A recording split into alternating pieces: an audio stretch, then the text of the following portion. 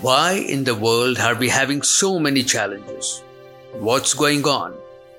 One of the main reasons is too much self-importance and no self-worth. Well, we all understand what self-importance is, or do we?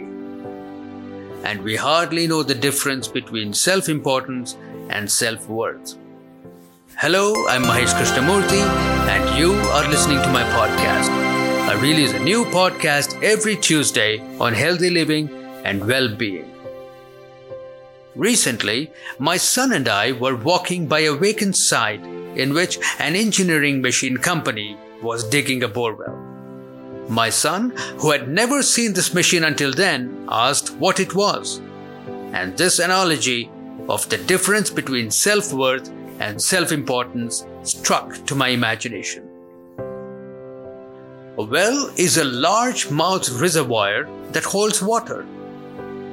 Well water is usually shared by people in the vicinity. The more you share, the better it is for the water to recharge. When water is not used, it turns brackish and needs to be cleaned, and then the well is recharged again. However, when compared to the well, a bore well is meant only for you. This narrow 8-inch tube gives water only to you. The concept of sharing doesn't even arise. It's for you, period.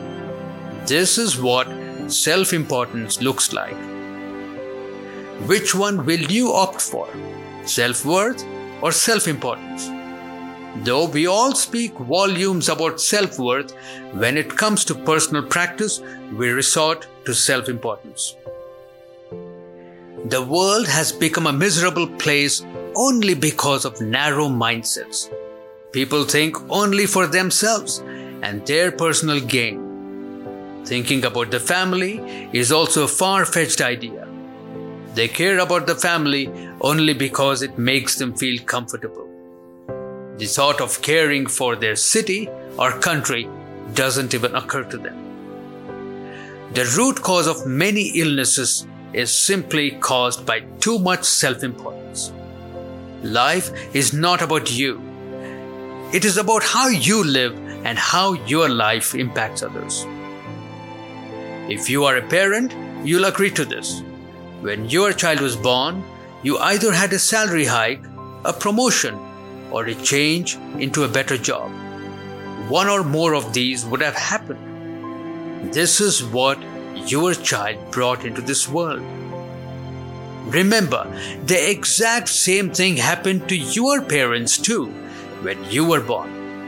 You brought everything required for your life with you. So, this means you don't have to worry about yourself. And now comes the rest of your life. What are you here for?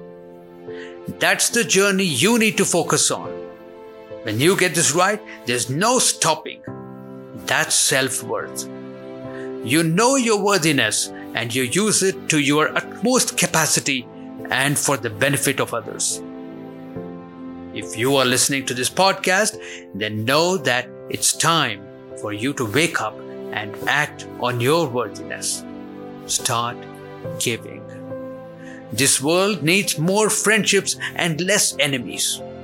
Wake up now. Create that shift in this world. This world is waiting for you.